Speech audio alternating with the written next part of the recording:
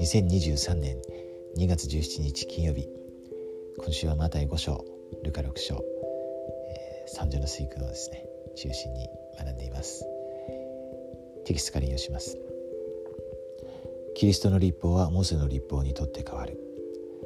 弟子たちは彼らの義が律法学者やパリサイ人の義に勝っていなければならないとイエスが言われるのを聞いて驚いたかもしれません。律法学者やパリサイ人はモーセの律法を厳密に守っていることを誇っていたからです。マタイ5章21から48節とルカ6章27から35節を読むとき、モーセの律法で求められていた行い、何々はあなた方の聞いているところであると、その行いをより高いものとするためにイエスが教えられたことの両方に印をつけると良いでしょう。救い主の道の方がより高度な律法であるのはなぜだと思いますか？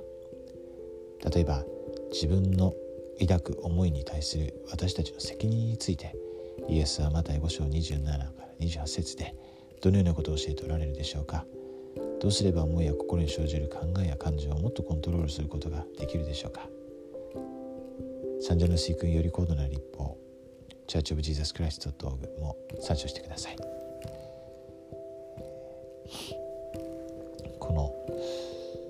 ですね、行いもちろん大事ですけど、その行いに私たちの毎日の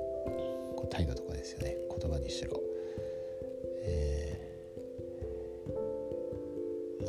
なぜそれが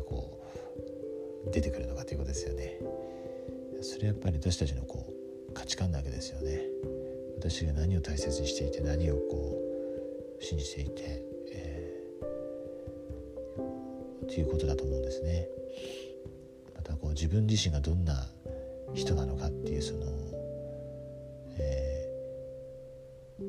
概念っていうかですね、信念というか、それが私たちの行いとか態度とか影響するわけですよね。ですからそれがじゃあどうやって形成されるのかというと、やはり私たちがどんなことをいつも考えているのかっていうことになってくるわけですよね。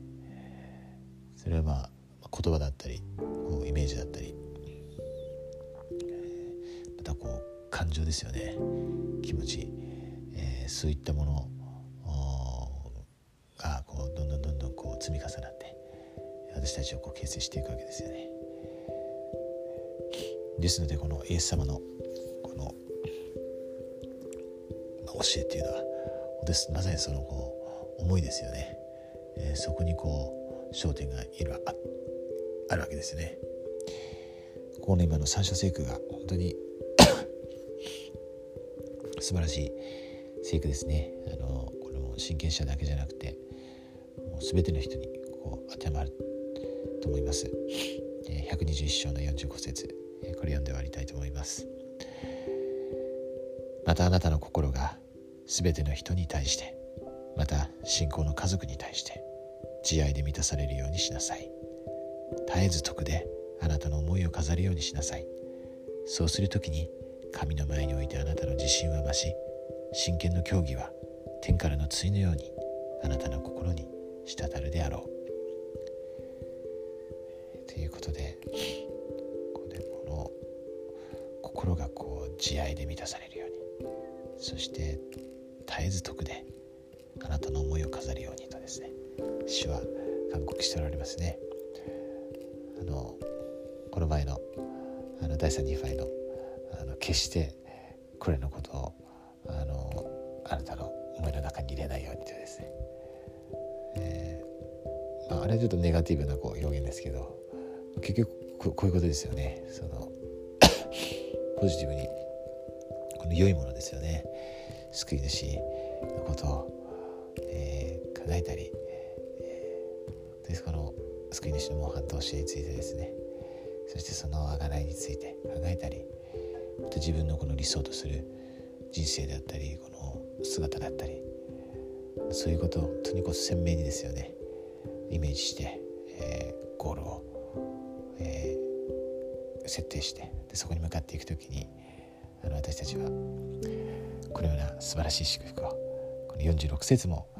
聖霊は常にあなたの伴侶となるとありますけど、本当に素晴らしいですね。